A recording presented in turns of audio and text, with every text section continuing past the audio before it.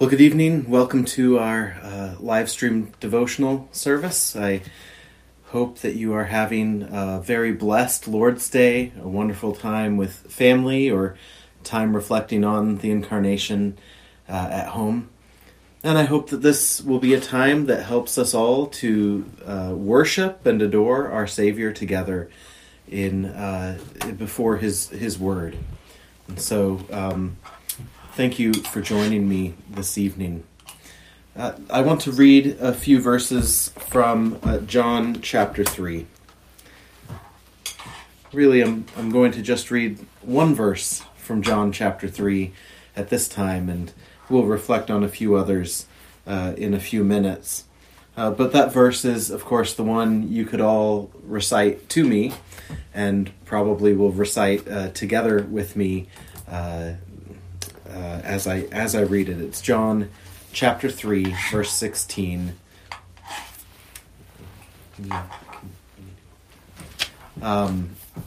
John chapter 3, verse 16, where we read, "For God so loved the world that he gave his only begotten Son, that whoever believes in him should not perish, but have everlasting life." A wonderful verse. This is the word of our God. Let's pray together. Our Father in heaven, we thank you for what this verse declares to us. We thank you for your love, which has sent your gift, your Son, so that we might be saved. We do adore you, Father, for giving your Son. And we praise you, Father, that your Son was sent for us and for our salvation. And now, this evening, we ask that you would work within our hearts joy, work within hearts that have never truly believed, and work within hearts that have long believed, so that we might really experience celebration at the gift you have given this evening. For we ask it in Jesus' name. Amen. Growing up, we used to watch the movie The Christmas Story, edited on television. Like everything we watched was edited back then. Those were the days. But there was a scene on Christmas morning when the brothers open up presents and both of them open up a pair of socks. They look at each other and they throw the socks over their shoulders. It's funny because we've all felt like doing it. Or it's funny because you've had children and you've watched them do it. It ceases to be funny when we reflect on moments when we've seen a look in someone's eyes that told us the gift we'd given them is worth so little to them, or maybe even annoyed them that this is what they were given, that they wish they could throw it over their shoulder. Or if you could hear them talking a few moments later, they might say, "Well, this is a really cheap product," or something like that. I've had that happen before, and to be honest, what I gave had been pretty cheap, and they weren't trying to hurt my feelings. They didn't think I could hear. But we might have had those experiences where we give the gift on Christmas or on a birthday, and it's despised. The eyes roll. It's hard. It's also frustrating, unless you really do admit, like I just did, that you gave a cheap gift. But otherwise, it can be really hurtful when someone responds like that. John 3:16 tells us that God has given a gift, and the gift is his only begotten Son. That's what we're celebrating on Christmas. The gift of the Son of God the Father's love, given to us, for us. And so, as we reflect for a few moments on John 3:16, the first thing I want to reflect on, and it's a challenge perhaps to some listening, if you are not a believer, if you are celebrating Christmas today and have never truly looked to Christ, confessed your sins, and trusted in Him alone for salvation, I want you to realize and at least just acknowledge that in essence, you are scorning and despising the gift that God the Father has given. You're like that child who looks at the thing and has a look of disgust in their face and throws it over their shoulder. We want Christmas, but we don't want the gift that we've been given. That's what you're saying to God the Father if you do not believe in Jesus Christ alone for salvation. This is the gift, and God has a specific response that he desires and requires from us when we are given the gift of his Son, or have the gift of his Son placed before us. The response that is expected and desired is that we believe. He has given his Son so that whoever believes should not perish, but have everlasting life. In John chapter 1, we see in verse 12 another word used for how we respond to God giving his Son. John chapter 1, verse 12, we read, "As many as received him, to them he gave the right to become children of God, to those who believe in his name, who were born not of blood, nor of the will of the flesh, nor of the will of man, but of God." Did you catch it there? Parallel to the believe in John 3:16 is the response of receiving him. And that feels like it fits with that gift mentality more, doesn't it? God so loved that he gave this gift. Those who receive him, receive the gift, have the right to be called sons and daughters of God. So we are to receive, and we receive by believing that Jesus Christ is the Savior we need and trusting in him alone. Now, God is big. Does he really care if I receive his Son or not? Is it that big of a deal? Well, let's look back at John chapter 3 again. We read right after John 3:16, which we've just read, "For God so loved the world that he gave his only begotten Son, that whoever believes in him should not perish, but have everlasting life." Just a sentence or two later, in verse 18, "He who believes in him is not condemned, but he who does not believe is condemned already, because he has not believed in the name of the only begotten Son of God. And this is the condemnation, that the light has come into the world, and men loved darkness rather than light, because their deeds were evil. For everyone practicing evil hates the light, and does not come to the light, lest his deeds should be exposed." So Jesus is telling us that God the Father really does care if you do not receive the gift he's offered. If you, like those children, toss the socks over your shoulders, if you treat the gift of Christ as if it is nothing, as if it is scorn-worthy, then God really does care. He condemns. He also knows that although he cares, you may not. And that's why we read there that those who did not receive him are those who loved the darkness more than light. We would rather walk around in the darkness and think that we can hide who we are and what we've done rather than be exposed by the light that shines forth in the glory of Jesus Christ. Rather than confess our sins and know that he is faithful and just to forgive our sins, we would rather stay hidden, we think, in the darkness. And so God cares, but we think, well, I don't care if God cares. So what's the big deal? Oh, he condemns me. Who cares? What does that mean? Well, Psalm 2 speaks to this, and we read this in our morning worship service. but it describes what it means to be condemned, what the end result will be for those who are condemned for not receiving the gift of Christ, for rejecting him.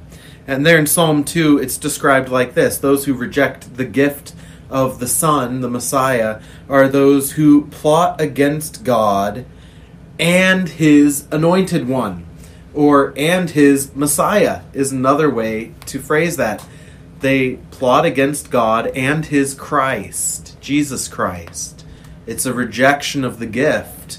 It's an active plotting against, working against, trying to cast that off, breaking the chains that would bind us as subjects to this king.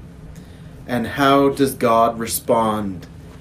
He gives his Son, Jesus Christ, all the nations as an inheritance to do with whatever he wants, even break them to pieces with a rod of iron, dash them like a potter might burn a jar or something and find that it didn't come out the way he wanted, and throw it to the ground and it shatters. Well, we reject Christ, and God the Father says, very well, they're yours to do with what you will. Jesus, if you want to crash them to the ground and smash them to pieces, they're yours. That's what the condemnation will look like on the last day. When Christ returns, he will bring judgment. And what a hypocrisy to celebrate Christmas, but not believe in the Son of God, that he has come to forgive sinners, or to repent and trust in his name. That is hypocrisy. I hope we can at least acknowledge that, if we don't believe in Christ, that there's a little bit of hypocrisy to celebrating his birthday. But Psalm 2 also gives us a beautiful answer to this. Therefore, serve the Lord with reverence. Rejoice with trembling at his gift of love. Kiss the Son, lest he be angry with you and you perish in the way. Blessed are all those who put their trust in him. Kiss the Son. Put your trust in him. Kissing the Son has the idea of repentance involved. Coming before the King against whom you've rebelled and begging him, even if you have to kiss his feet, to forgive you. And know that you are blessed if you do that. Yes, to celebrate Christmas, if you do not believe in Christ, is like being given the gift and rejecting it, rolling your eyes, scorning it, looking God the Father in the face and throwing it the gift over your shoulder to ignore it. That's what that is. But what a thing to receive this gift. What gift could ever be greater? This gift of Jesus Christ comes with, as the scriptures tell us throughout, the forgiveness of sins, so that there is no condemnation for those who are in Christ Jesus. And that results in something else, the thing to which Christ takes us in John 3:16, eternal life.